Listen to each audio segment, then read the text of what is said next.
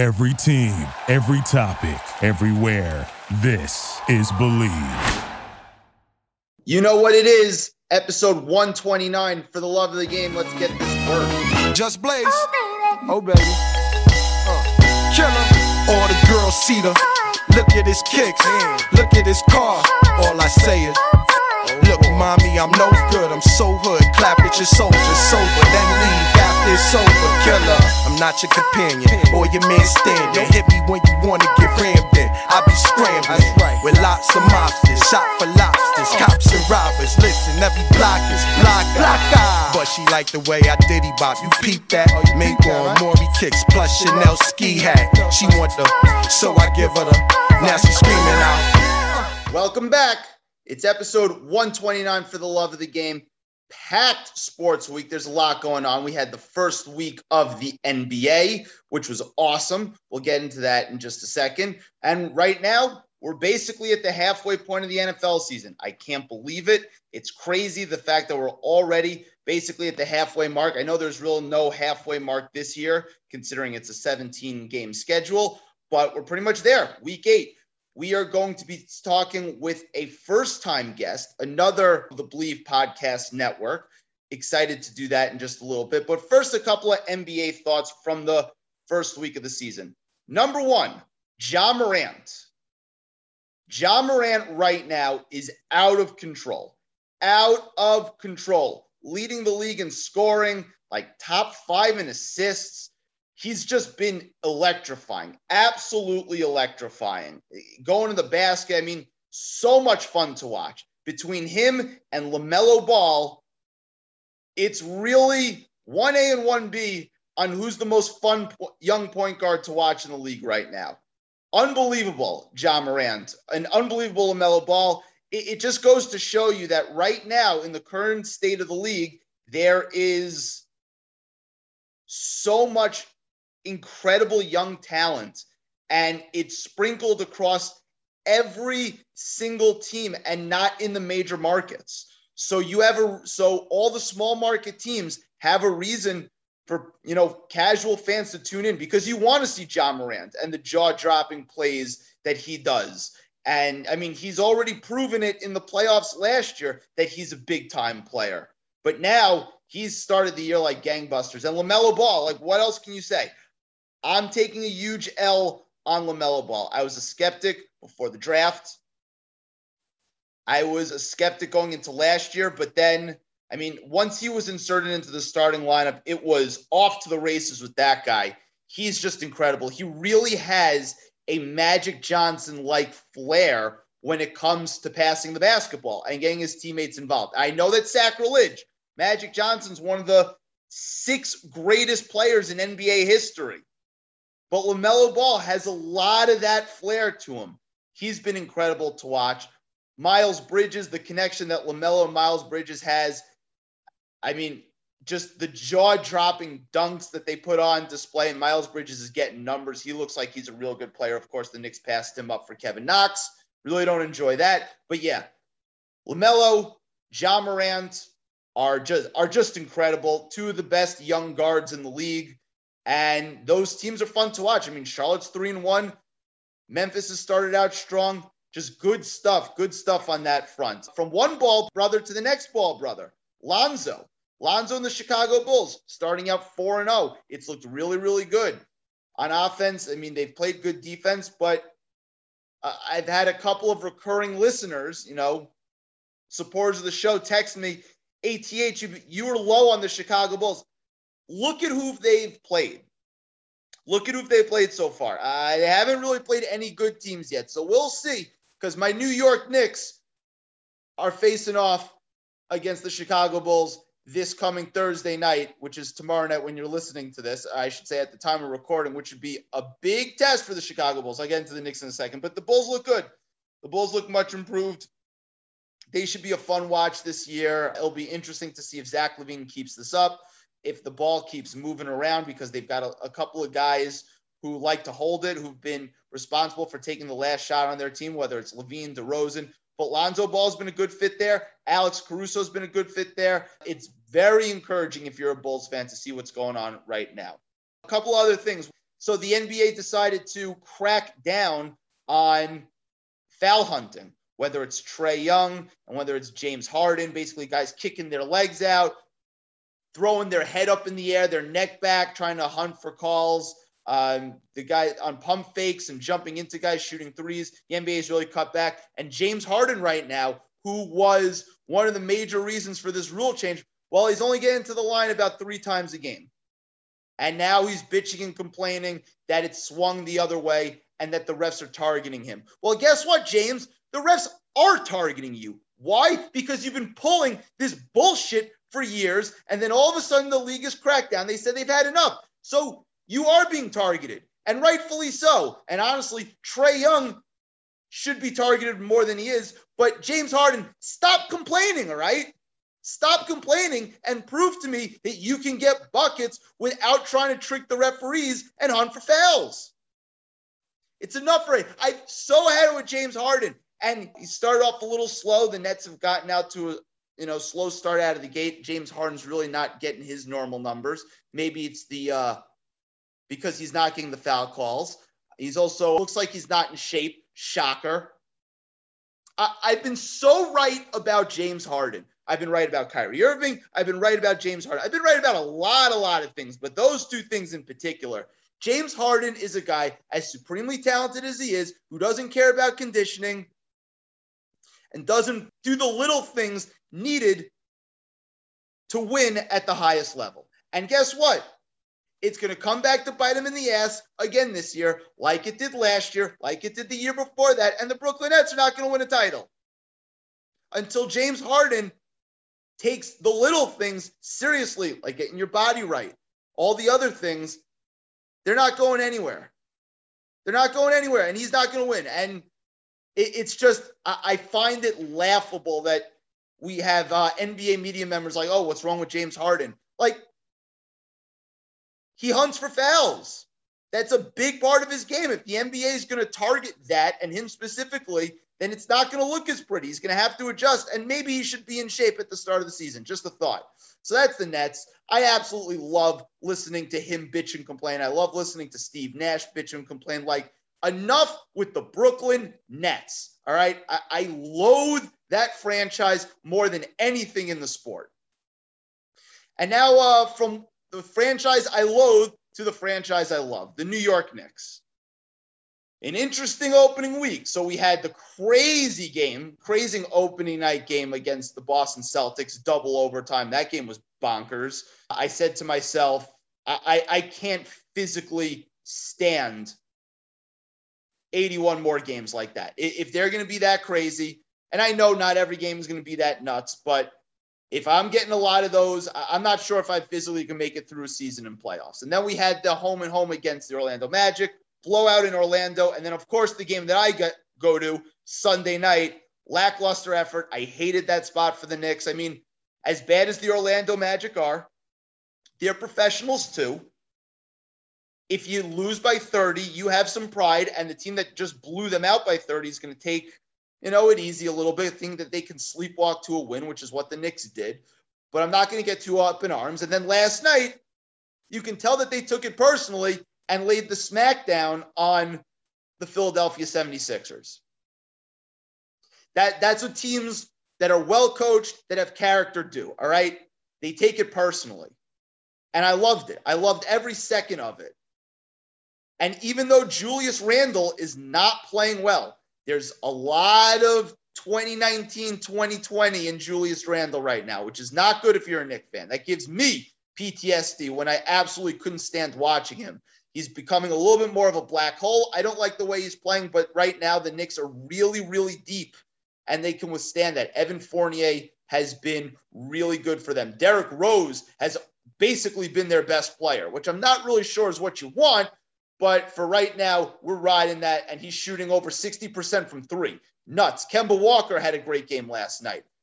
Lots to be thankful for if you're a Knicks fan. Lots to like if you're a Knicks fan. And for the Philadelphia 76ers, and I love Joel Embiid, but I've never seen him look as disengaged and as, quite frankly, exhausted for like early in the season than that. It was a little disappointing to see. I'm pro Joel Embiid. I think Joel Embiid's awesome. but that was a lackluster effort, to put it mildly. And I know Mitchell Robinson gets credit with the defense playing on Joel Embiid, and he did a good job. Taj Gibson battles like Taj Gibson always battles, but Embiid let them off the hook a lot. So, yeah, that's a couple of opening week NBA thoughts. Another thing that happened in the NBA was basically they listed for the 75th anniversary, the top 75 list. For the most part, I liked it a lot. Just a couple of thoughts. One, to me, the biggest snubs were Klay Thompson, Nikola Jokic, and Dennis Johnson. And guys who shouldn't have been on there were, Robert Parrish should not be on this list. I know Dennis Rodman led the league in rebounding 7 times and was a great on-ball defender for a lot of it. But, I don't think he's one of the 75 best players. He had the great fortune of playing with really good teams. Robert Parrish, same thing. His teammate Dennis Johnson made a couple of All-NBA teams and was a Finals MVP, and he didn't make it. It just makes no sense. Nikola Jokic should have been on there. If you're going to put Shaquille O'Neal on there in 1997, the 50 best, then Nikola Jokic has to be on there, considering he's already won an MVP and is already one of the best players in the league. Klay Thompson should be on there. Klay Thompson should have been on there over Dave Bing. What are we doing here? Klay Thompson's had big playoff moments, and did he get knocked for maybe he plays next to the best guard, the second best point guard ever in Stephen Curry? Maybe. But let's not forget how awesome Klay Thompson has been in his career and the big shots that he's made. And if Klay Thompson didn't play another game, he'd be in the Hall of Fame. So those are just a couple of thoughts. Oh, and another thing, for all those who are whining about Dwight Howard being omitted, all right? I get it. I saw the resume the first 8 years. It's awesome. But then after that, he hasn't been a relevant player from about 2015 to 2020. And in fact, he was like a team cancer that that teams couldn't wait to get rid of. So while Anthony Davis, I'm not really sure, should be ahead of Dwight Howard, you all know my feelings on Anthony Davis. I'm more comfortable putting Anthony Davis on that team ahead of Dwight Howard just because of how toxic Dwight Howard was for so many years. But for the most part, I think it was a good list. I know a lot of people are belly aching about Bill Walton. When Bill Walton was healthy, he was the second best all-around center in NBA history.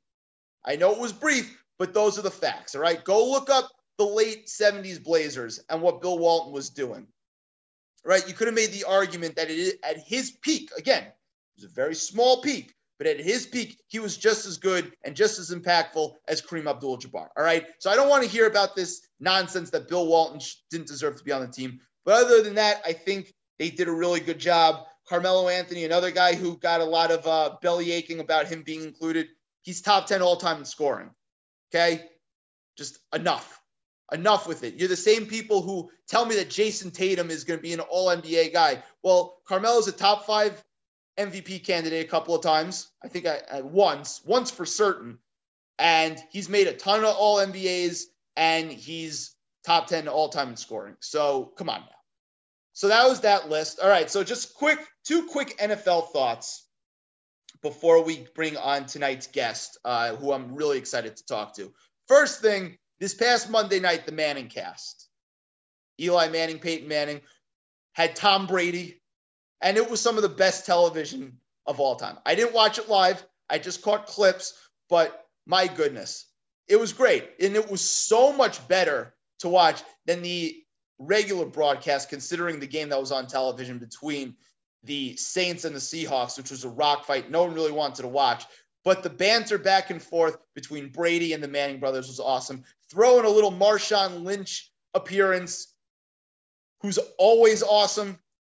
And that's the pinnacle. That's the pinnacle of the Manning cast. The Manning cast is great, but I don't see how the Manning cast could get better than this past Monday night. And lastly, before we get into tonight's guest, your boy finally did it. We finally had a very profitable week in picks against the spread. I went 4-1. I won the 3-team teaser. It was a good week, a really, really good week. That should have been capped off with a nice Knicks win against the Orlando Magic, but that didn't happen. But anyway, so we're trying to ride that momentum. So here we got picks for this coming week. First game, the Detroit Lions getting 3.5 against the Eagles at home. I like the Lions in this spot. Why should the Eagles be over a field goal favorite on the road, given how terrible they are? Like the Lions here, plus 3.5. The Lions play hard. 2, I've got the Tennessee Titans -1 on the road against the Colts. I just don't believe in the Colts. I'm riding Derrick Henry here. That's the sole logic here. 3, I got Tampa Bay -5.5 against the New Orleans Saints. Nothing about the Saints offense leads me to suggest that they can hang in this game. I know the Saints have a pretty good defense. I don't care. Tom Brady's better than ever. I'm riding Brady.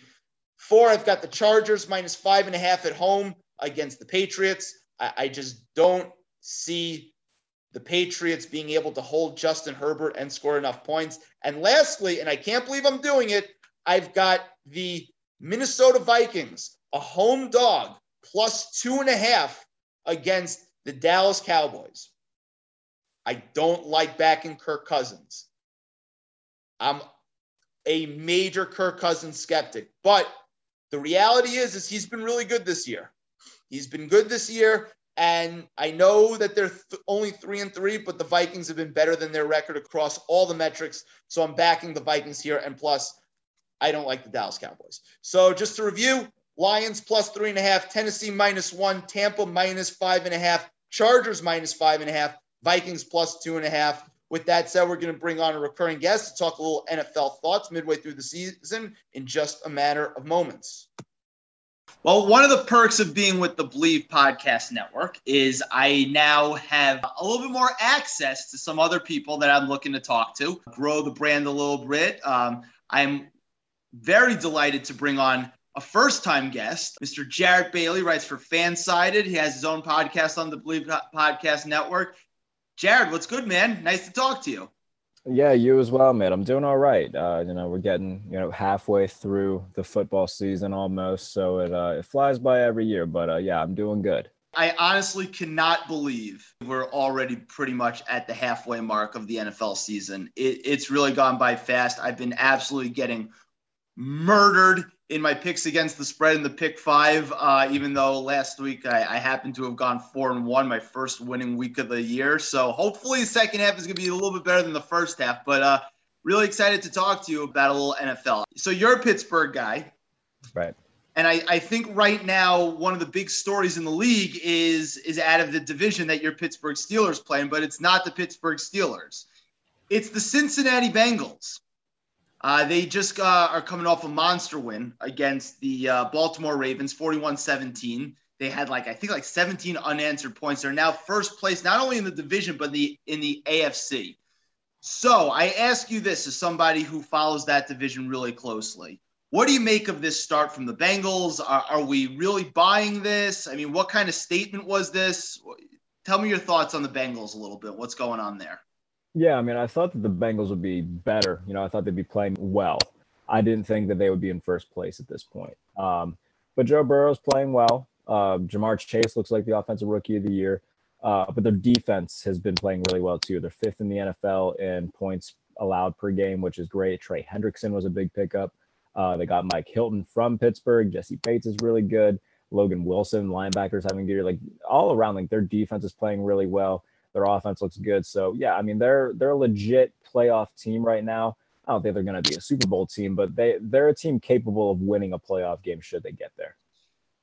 Joe Burrow at 35-1 odds for NFL MVP. What do you think? I don't think he's going to win MVP, but if you like dark horse bets, that might somehow pay off. If that's your thing, then go for it. Now, I don't think he's going to be the MVP, but he definitely has the look of somebody who eventually can. I don't think it'll be this year, but he's a star in the making. So obviously a lot has been made of, at least in the preseason, a lot was made of Jamar Chase was having a case of the drops, right? He said that he couldn't catch the football that didn't have the white line on it. And then all of a sudden he looks like he is an absolute superstar, But no, you're right. It's the defense that has really, I think, caught a lot of people off guard. So do you think it right now where they are, do you think they're just catching teams off guard, or are they really this good? Like win the division, be a top 4 seed in the AFC good? No, I think they're that good. I thought that they would be, going through their schedule before the year, I thought that they could be in around that 4-3 spot. Now the second half of their schedule, it is a little bit tougher, but they're a team that their offense is really good. Defensively, they're really good. I think originally, people weren't taking them seriously, nationally, at least coming into the league. But the way they played right now, they're a legit team, and they're not going to be. These aren't yesterday's Cincinnati Bengals. This is a brand new look for them. Burrow's playing well. He's a bona fide star, and defensively they're a lot better. So no, they're a real team. I don't think that this is a fluke by any means. All the love is going to go to the quarterback, as we just mentioned, Joe Burrow. And we like to do this all the time in terms of where he stands right now in the league. I was a huge fan of his rookie year. I thought he was going to be really, really good. Obviously, his contemporary right now is Justin Herbert, right? Same draft class. One went number 1 overall, one went 6 overall. If you were starting a franchise right now, who would you take in your estimation? Would you take Burrow or Herbert? I don't necessarily think there's a wrong answer to this. I would probably lean Herbert. I think that he just has something, man. He's just so damn good. Now, Burrow's good too. But Justin Herbert, we're talking about him already. Like, is he going to be in that elite tier next year? So, I don't think there's a wrong answer to that. I think both of them are fantastic, and both of them are going to be the future of this league. But if I had to pick one, I would probably lean Herbert. But I would say it's neck and neck. I would really say it's neck and neck. And the thing that I find funny, and we see this, for anybody who consumes sports coverage like we do, who follows the league like we do, is there's a lot of like groupthink out there. And I don't think people think of Joe Burrow as in that same level as Justin Herbert. Like people were talking about like the first 4 or 5 weeks of the season of Justin Herbert, like surpassing Patrick Mahomes, which was like a little ridiculous, right? But to me, like Herbert and Joe Burrow are on equal playing fields. Well, I think that Herbert gets that leg up just because of the year that he had last year. He broke a ton of records as a rookie. In terms of, he arguably had the best rookie season that a quarterback's ever had. And obviously Joe missed some time because of the knee injury. So, Herbert being able to shine like that with all the turmoil that was going on around him, I think that's what contributes to it. But no, Joe Burrow is fantastic. Herbert's very good. Like I said, I don't think there's necessarily a wrong answer there. I do think Herbert is better. But Joe Burrow, by no means is he's not far behind. But I do think that Herbert is the better one of the two. Well, let me ask you this one. Joe Burrow or Lamar Jackson to start a franchise with right now? That one's tougher because I still think that Burrow is the better passer, but my God, Lamar Jackson's passing has improved this year. And there hasn't been a louder critic of Lamar Jackson than me. Wait, you and I are on the same boat as this. We're in lockstep in this one because I just don't buy it. No, he's phenomenal in terms of he's a pain to play against. Obviously, he can run like a gazelle, but his passing, he deserves a ton of credit because his passing does look so much better this year. You look no further than the game against Indianapolis to see that. So, by no means is he a perfect passer, but it is very visible to see that he's gotten better at that. And look, Marquise Brown's playing better. Mark Andrews is still really good. And the fact that he's doing it, with, the Ravens injury list is as long as a CVS receipt right now. Everybody got hurt in Baltimore. So the fact that he, is still playing at the level that he is with everybody seemingly dropping around him and them just bringing guys in to fill these holes, it says a lot about him. So he's taken big strides in terms of his ability to throw the ball. And he deserves credit for that. I'd probably take Lamar right now, but that's not to say that Joe Burrow can't ever get to that level. Lamar is in that class where it's like, all right, you got to show me something in the playoffs before I take you seriously. to equate it to like the NBA, he's like the Utah Jazz of the NFL, right? The Jazz are always high 50 wins, top 3 seed in the West, and then they're never going anywhere in the playoffs. Like, they're not going to win a title. I don't think any team that has Rudy Gobert on a max contract is ever going to win a title. And Lamar Jackson is kind of in that same ilk in a sense where I'm not sure he can win, a Super Bowl playing the way he does. And and until he does it, it's just going to be in that same vein, in that same class. And I know the way Joe Burrow plays translates to winning Super Bowls because we've seen it. Yeah, I mean, we haven't seen a quarterback play the way that Lamar does really ever win a championship. Randall Cunningham was kind of the one who, first did it in the modern era. Fran Tarkenton was a guy who really was kind of that first mobile quarterback for the Vikings in the 70s. He made it to a few Super Bowls, but he never won one. But Randall never won one. Steve Young, like people want to throw that Steve Young argument. Steve Young was a pass first guy. He was super accurate. Like that was different. Yeah. So, I mean, better comparisons to Lamar would be guys like RG3,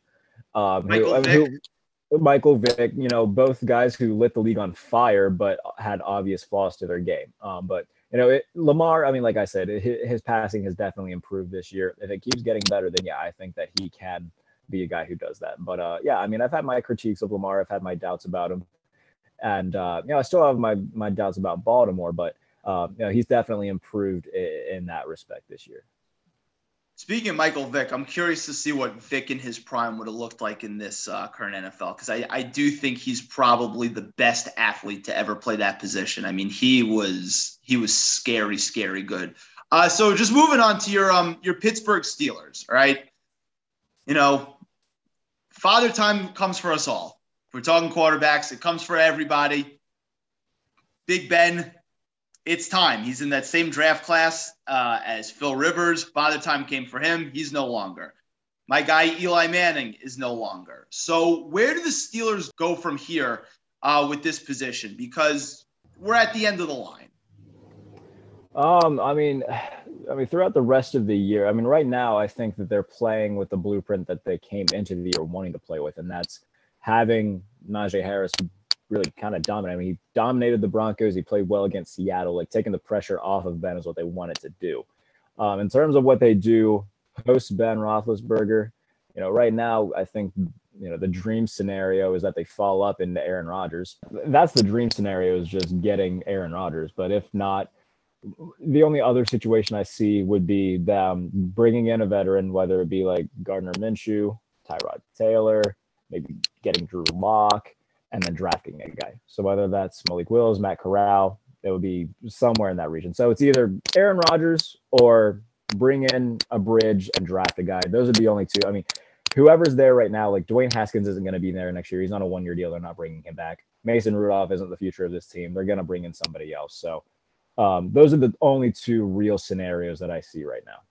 Shout out to Mason Rudolph for landing Genie Bouchard. So that's pretty good. Good for him. That's called punching above your weight class. But this year's Pittsburgh Steelers, where are you at with the Steelers? Are they more along the lines of your expectations? Are they below expectations? How optimistic are you about the second half of the year and then possibly getting into the playoffs? Yeah, I mean, it's hard to explain because, I think that they were far too optimistic about what they had initially. Well, it's like it's like at the end of the Eli Manning Giants era. It's very similar. Yeah, I mean, the offensive line was the biggest problem throughout the first 4 weeks. They seem to be starting to come into their own right now. It's still not perfect, but it's much better than what it was.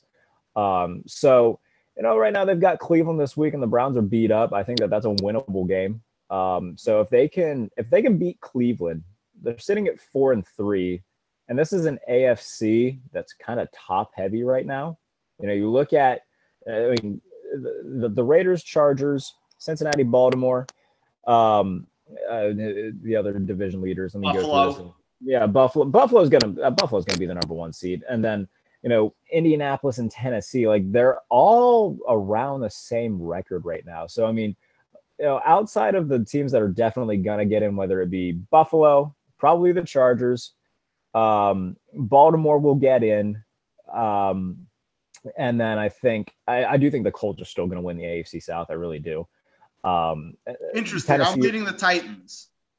Tennessee, and we'll get into Tennessee, I'm sure, but they're going to be in the mix. But behind all of that, there's 7 playoff spots, and those are about 6 teams that are going to be playoff teams. Behind that, who's going to contend with Pittsburgh? Is it going to be New England? I'm not worried about New England. No, they're not going anywhere. So, I mean, it's very possible that now Kansas City's still going to be in the mix. There's going to be about 8, maybe 9 teams contending for that. And right now, I think that the Steelers are right in that mix. I think they're going to be playing meaningful football until the last week of the season. But, Kansas City is a team that, they're not playing great right now. I'm not going to count them out, obviously, because they've got Jesus and Cleats playing quarterback, but he's not playing great right now either. So they're going to be in the mix. I'm not going to write them in as a playoff team. I think that there's a good chance that they get in. But, if Kansas City starts playing well and the Chargers and Raiders keep playing well, that's going to be a monkey wrench into the Steelers' plans because they're playing in a tough division themselves with 4 teams that could potentially finish above 500. And that's a hard place to be in. Kansas City has a tough schedule coming up. Tough schedule. They haven't played well. Their offensive line is not great. Their defense is all-time bad. Is this something that Mahomes can overcome? Because again, he's played really sloppy now, right?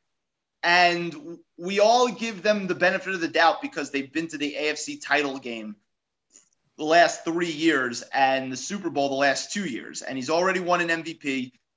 He's the best player at that position in the sport. But is this the year where it's just it just doesn't happen?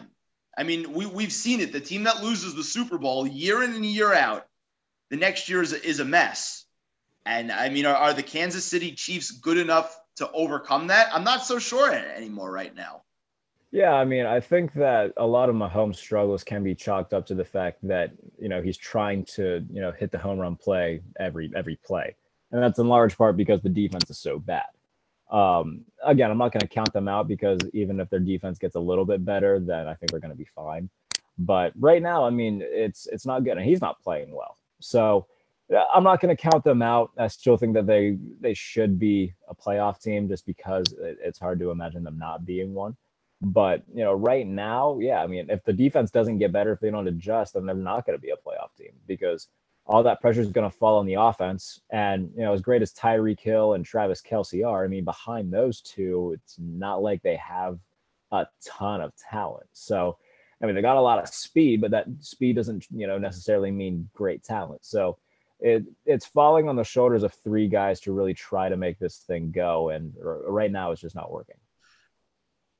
So, but what's the difference to you between this year with them and the last couple of years? Because it was on those 3 guys the last couple of years too. I mean, has the league caught up? What's going on here? Because I mean, Kelce and Tyreek Hill were the epicenter of the offense last year, 2 years ago, and they were putting up monster numbers. So what has the league done or defenses have done to make it that, they scored 3 points against a mediocre to below mediocre Tennessee defense last week? We can blame the defense all you want, but that's really bad.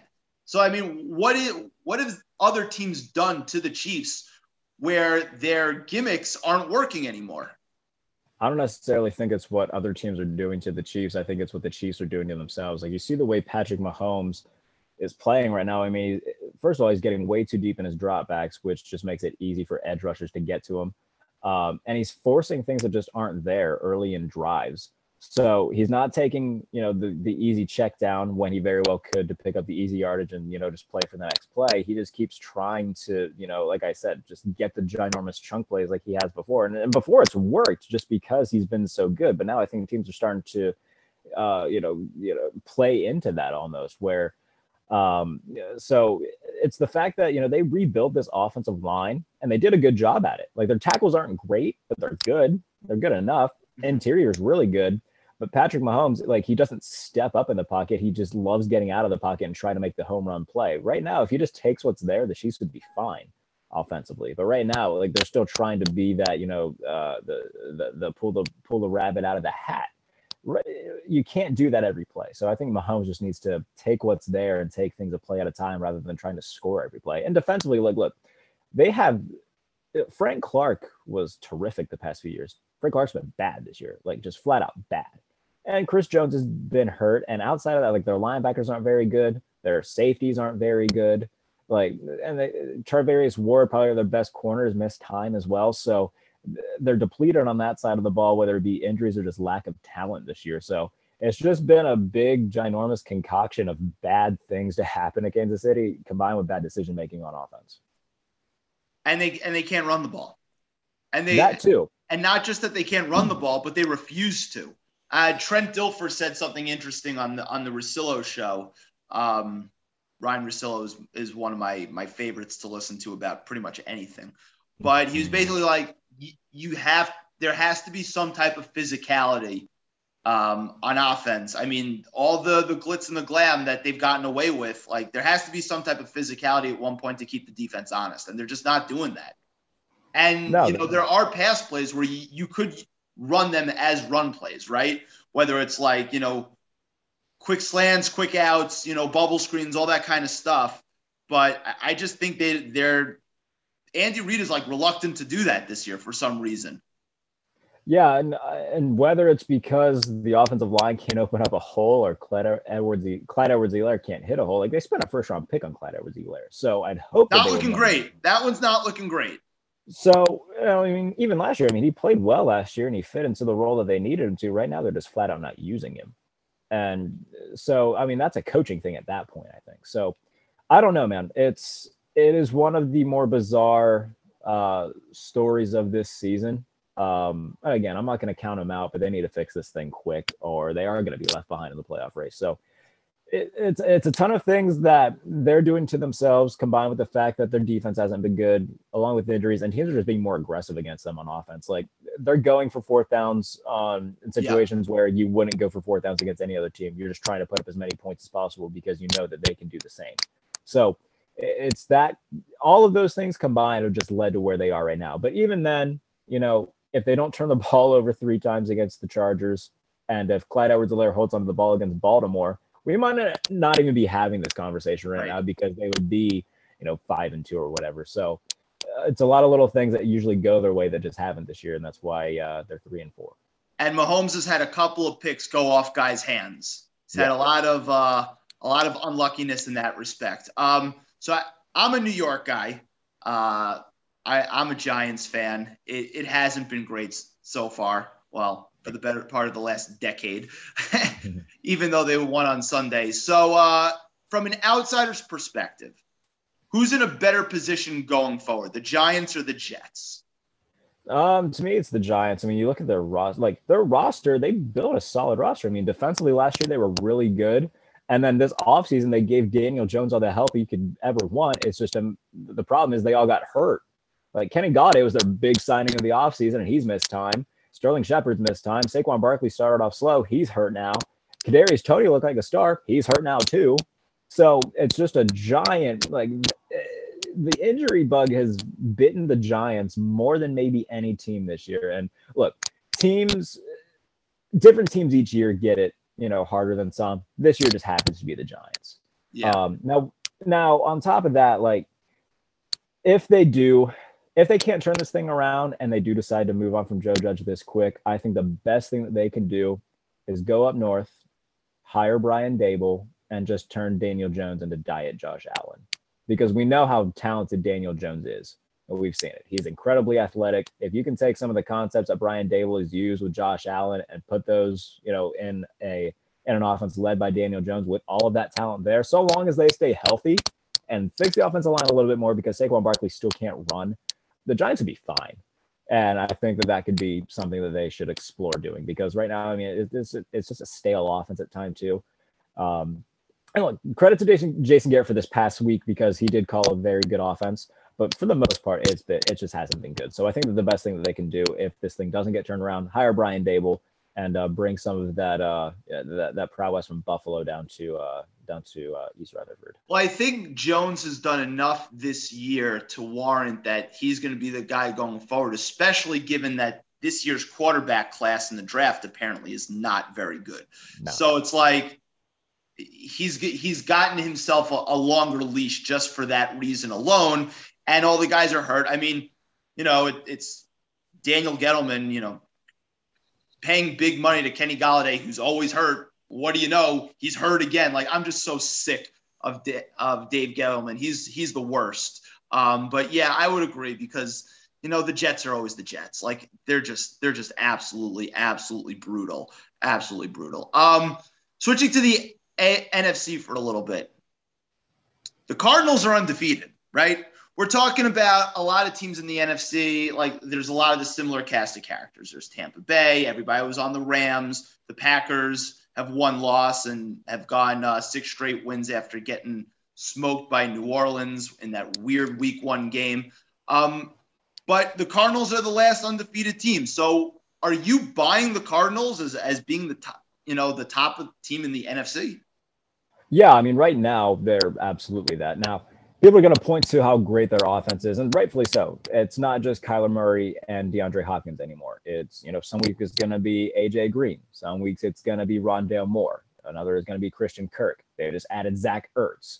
But their defense is allowing the fewest points per game in the NFL, which is astonishing. To be able to have the most points and allow the fewest points, that's incredibly hard to do. So credit to their defense because that was the biggest concern. Like 2 years ago, they had the worst defense in football. Last year, it got a little bit better. This year, it's absolutely just astonishing how well that they've improved over that span. So they've got guys on that side of the ball now who are playing really well.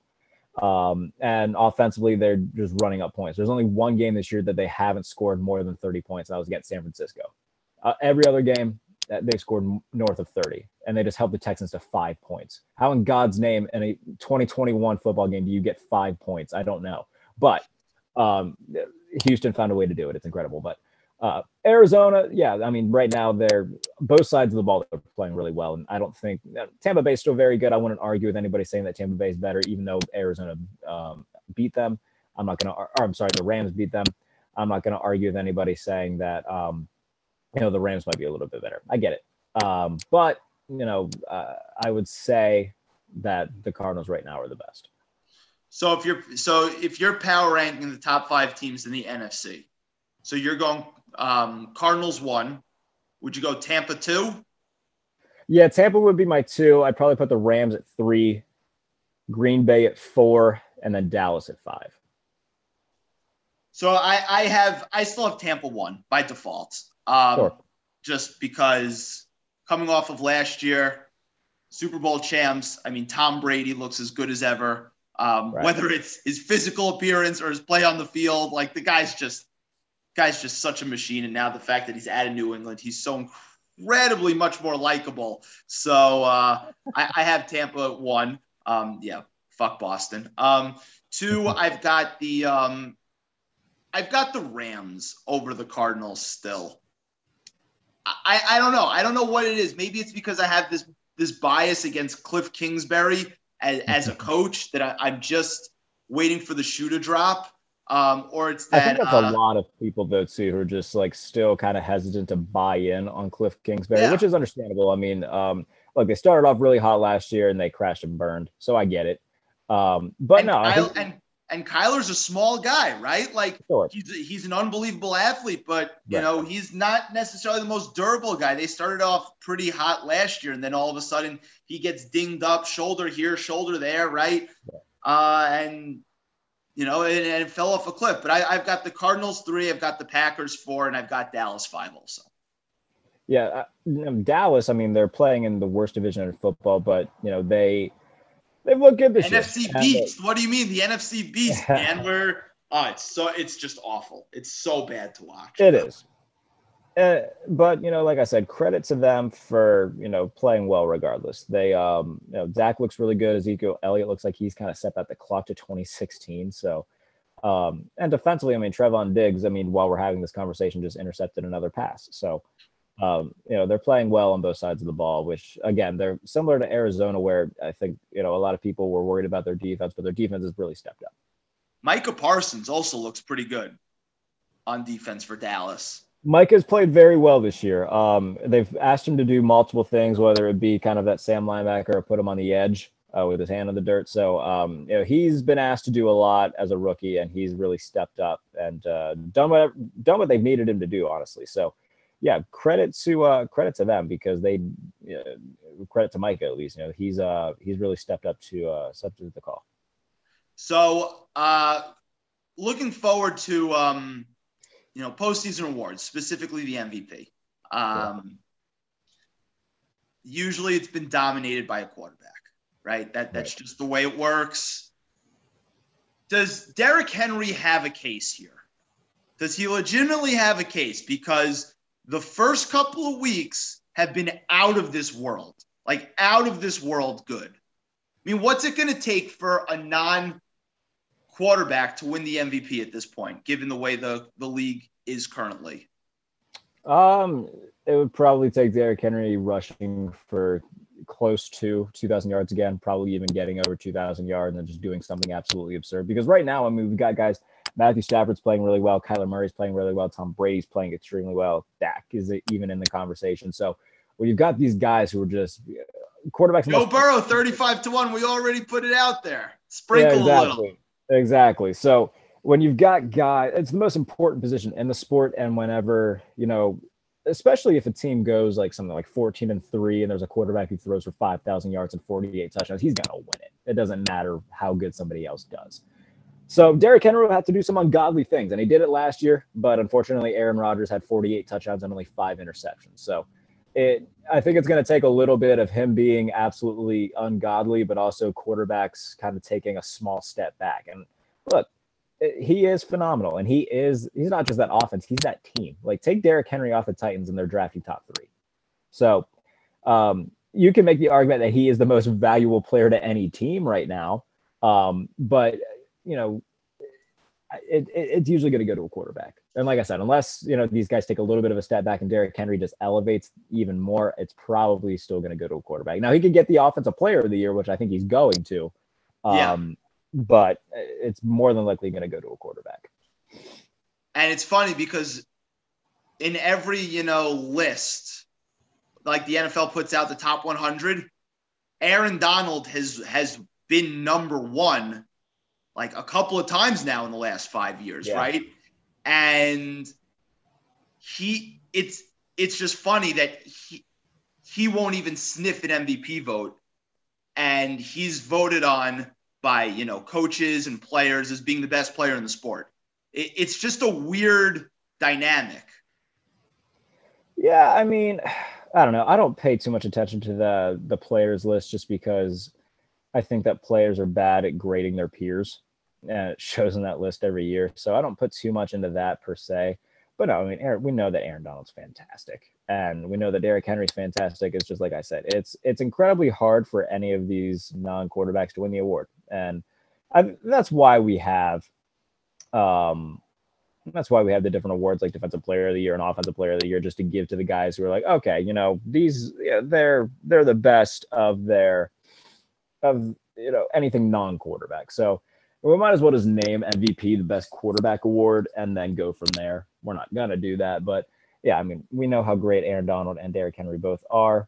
It's like I said, it would take something astronomical. Like, Aaron Donald would have to get 30 sacks to win MVP probably. And Derrick Henry would have to rush for 2,200 yards to get MVP. And whether that's fair or not, that's how it is. Yeah, I do think the NFL needs to, switch that up a little bit because, if it would be nice to see a non-quarterback win the award. Sure. Once in a while. The last one that we saw, I think, did Adrian Peterson win it in 2012? The year Peyton Manning was up for it also. I think Peyton Manning threw 50 touchdowns and Peterson still won it. I would have to look back. That might be right. I would have to look to see when the last time a non-quarterback won the award. I can actually do that right now because I'm actually curious about that. So, but yeah, it's incredibly hard, and we know. I mean, and that's the year that Adrian Peterson finished 8 yards shy of breaking Eric Dickerson's record. So again, you have to do something absolutely remarkable as a non-quarterback. And I believe he was coming off a major knee injury, which was ultra ridiculous. Yeah, that was the year after he tore it. Yeah, Adrian Peterson 2012 is the last non-quarterback to win the award. Yeah. He was so good. So good. Fun fact, though, 2005, 2006, back-to-back years that running backs won it. Sean Alexander won it in 05, LaDainian Tomlinson in 06. Yeah, it's going to be a long time till a running back wins it. Yeah. I just, most definitely. Because as Warren Sharp has been banging this drum, sometimes just running the ball is inefficient. But I do think the analytics have swung so far the other way that, you see why Derrick Henry's as valuable as he is. And that's kind of why the Giants drafted Saquon that high, because you can find gaps in in those inefficiencies, right? Where you can fill some gaps there. But that's another topic for another discussion, because I don't want to bore you too much with all this nerdy stuff. No problems at all. Before we let you go, obviously, as I mentioned, I do I guess my own version of the Colin Cowherd Blazing Five for he picks against the spread. My own version of the Vegas Super Contest. I'm not sure if you're in it or not. I know it's Monday. No, I'm sorry, it's Tuesday. Lines are kind of early, so. Give me 3 bets that you like this Sunday against the spread. What are the 3 that catch your eye early on? I do like the Thursday night game. The Packers are 6.5-point dogs to the Cardinals. I think they cover. I think the Packers are going to win outright in that game, actually. So that's one that I really like. I'm kind of kicking myself because as soon as I saw it came out, it was like Green Bay plus 4.5, and I took it that. If I didn't know that it would have gone up that much, I would have waited. But yeah, Green Bay plus 6.5 this Thursday is one that I really like. I like a lot of dogs this week. I'm not going to lie. I love the Colts plus 1.5 against Tennessee. I think they win that outright. And get to 4-4. Unexpectedly. And keep looking through. Maybe Tampa Bay -5 against the Saints. The Saints are bad, man. I don't care. I had that one circled too. The Saints are going to be one of my plays. They are absolutely atrocious, and everybody's going to hop on them because they're 4-2 or whatever. I don't care. If you think that Jameis, Marquez Callaway, and Taysom Hill are going to lead you to the promised land, enjoy being disappointed. So that's another one that I like. Detroit plus 3.5 against Philadelphia is what I'm paying attention to. That's another one that I had circled. So I think that this is the week that Detroit gets their first win because the Eagles are also terrible. And look, Detroit might be 0-7. They should very well be 2-5. And they played hard. They've been in games. Exactly. 53 guys on that roster work their ass off every week. And I think that this is the week that it finally pays off. So Detroit plus 3.5 is one of my favorite ones. And like I said, I love Green Bay plus 6.5. So those are 2 that I'm paying attention to. So I'm with you on Detroit. That's going to be one of them. I love the Chargers -5.5 against the Patriots. That's another one that I think could really just get out of hand. Yeah, I just don't. It's not the Patriots. It's not their year. They're not that good. They've beaten the Jets twice. Congratulations. They've played good teams close, but I just don't buy it. That's one. I'm not 100% sure I'm going to do that one. Buccaneers. Another one. The Bengals are only -10.5 against the Mike White-led Jets. Assuming that he starts, they just acquired Flacco. I assume they're going to wait to play him, or if they play him at all. But that's a teaser game. That's like the 3 to 4 that you put in. Yeah. Sure. The other one I was thinking of is the Bears, plus 3.5 against the 49ers. Oh man, you like At the home, Bears to cover home against dog. the 49ers? So this is the thing. A lot of people talk about, in the NFL media circles, how Kyle Shanahan, offensive genius, right? Shanahan, unbelievable coach. Meanwhile, the guy doesn't win any games, right? Oh, I agree with you there. I do. I agree with you there. It's just that the Bears are so ungodly terrible. But they're borderline mediocre, but that's a lot of the league, right? So you're telling me that they should be a 3.5-point underdog at home to a team that doesn't win games either? The Niners are 2-4. Yeah, and I get that. I will say this. The Bears, and look, I know that everybody wanted Justin Fields to play. I think there's a reason that Matt Nagy's not going to be there next year. I think that's pretty set in stone. But I do think that in hindsight, he's probably right in saying, yeah, we're going to go with Andy Dalton because Justin Fields, like, look, I get he's a rookie, even though he doesn't look good at all. So offensively, they're not good. Defensively, like, I get it's Tampa Bay and whatnot. And they were put in some bad situations. I mean, they turned the ball over 5 times. But they didn't look good there against Tampa Bay on the defensive side of the ball either. So it's just, I don't know, man. That's one that I'm not touching. Maybe get a teaser. If I could tease that up to like plus 9.5, I'd feel good about that. But just straight up, no. I kudos to you, man. I hope it does work out because why not? But it's one I'm not touching. All of these have been marked in pencil right now. We're not going to pin them until later, but it's just one that I was thinking about. Also, was eyeing your Pittsburgh Steelers plus 3.5. That's it's an interesting line given the way the Browns are banged up, but we shall see. But yeah, man, I will say this. I don't bet on the Steelers just because I would only be betting with my heart, and that's a bad way to bet. Yes. To bet on anything. So I will say this though. A banged up Browns team that, even if they do start Baker Mayfield, they're starting Baker Mayfield at like 70%. If they don't, they're starting Case Keenum. Like, they're going to try to run the ball down the Steelers' throat, and they might have success doing it. The Steelers haven't been great against the run. They haven't been terrible. I think they're 12th in the NFL against the run. But, Nick Chubb's going to be back. But at some point, they're going to have to make a throw. And do I trust a 70% Baker Mayfield to do that? No. Because, first of all, he struggled against Pittsburgh throughout his career. Take away that wild card game, that wasn't even Baker Mayfield playing great. That was the Steelers playing horrible. But yeah, he's struggling against Pittsburgh in his career. So if Pittsburgh can win this and get to 4-3, they're sitting pretty. So, that's one, if I wasn't a Steelers fan, I would definitely take advantage of. But yeah, that's one that I would pay attention to. Well, I'm glad we're on the same side as a couple of these, and especially with the Kyle Shanahan noise, because I can't take it when, guys are spoken about like they're like these absolute geniuses. Like the way the media talks about him is like he's Bill Walsh. Bill Walsh won tons of Super Bowls. Kyle Shanahan is a .450 winning percentage, right?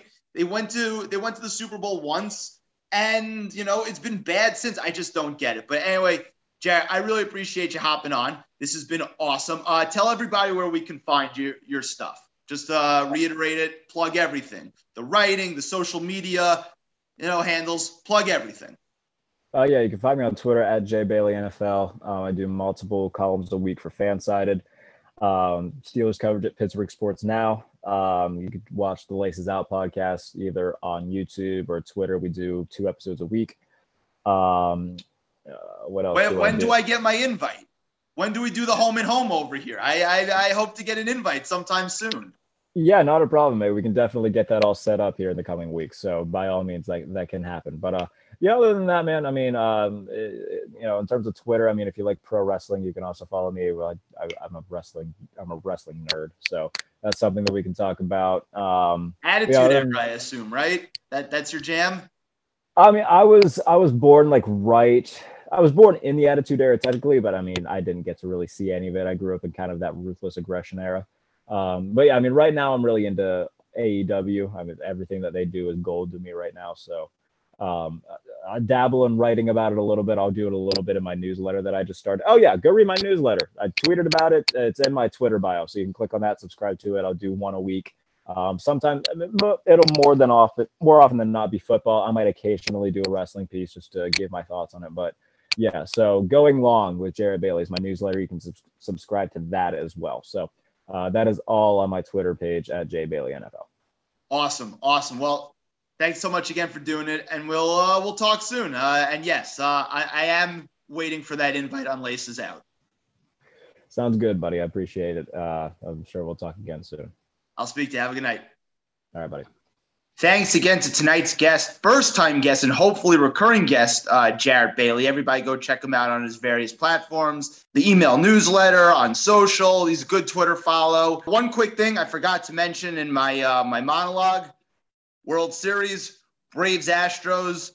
Braves take game one. I'm not going to watch more than 5 innings of this total with all the NBA and the Rangers and football going on. By the way, shout out to the Rangers. They're playing some good hockey right now. But let's go Braves, because screw the Astros. And that is episode 129. For the love of the game, take us out, Cam. Chill it though, we're filled with them hollows, huh? It's the, I said it's the, I'm the killer.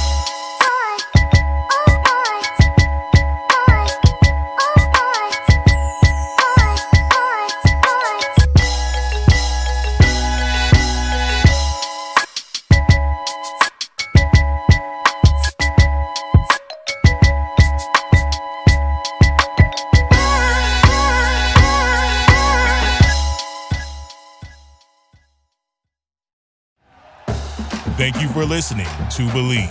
You can show support to your host by subscribing to the show and giving us a 5-star rating on your preferred platform. Check us out at Believe.com and search for BLEAV on YouTube.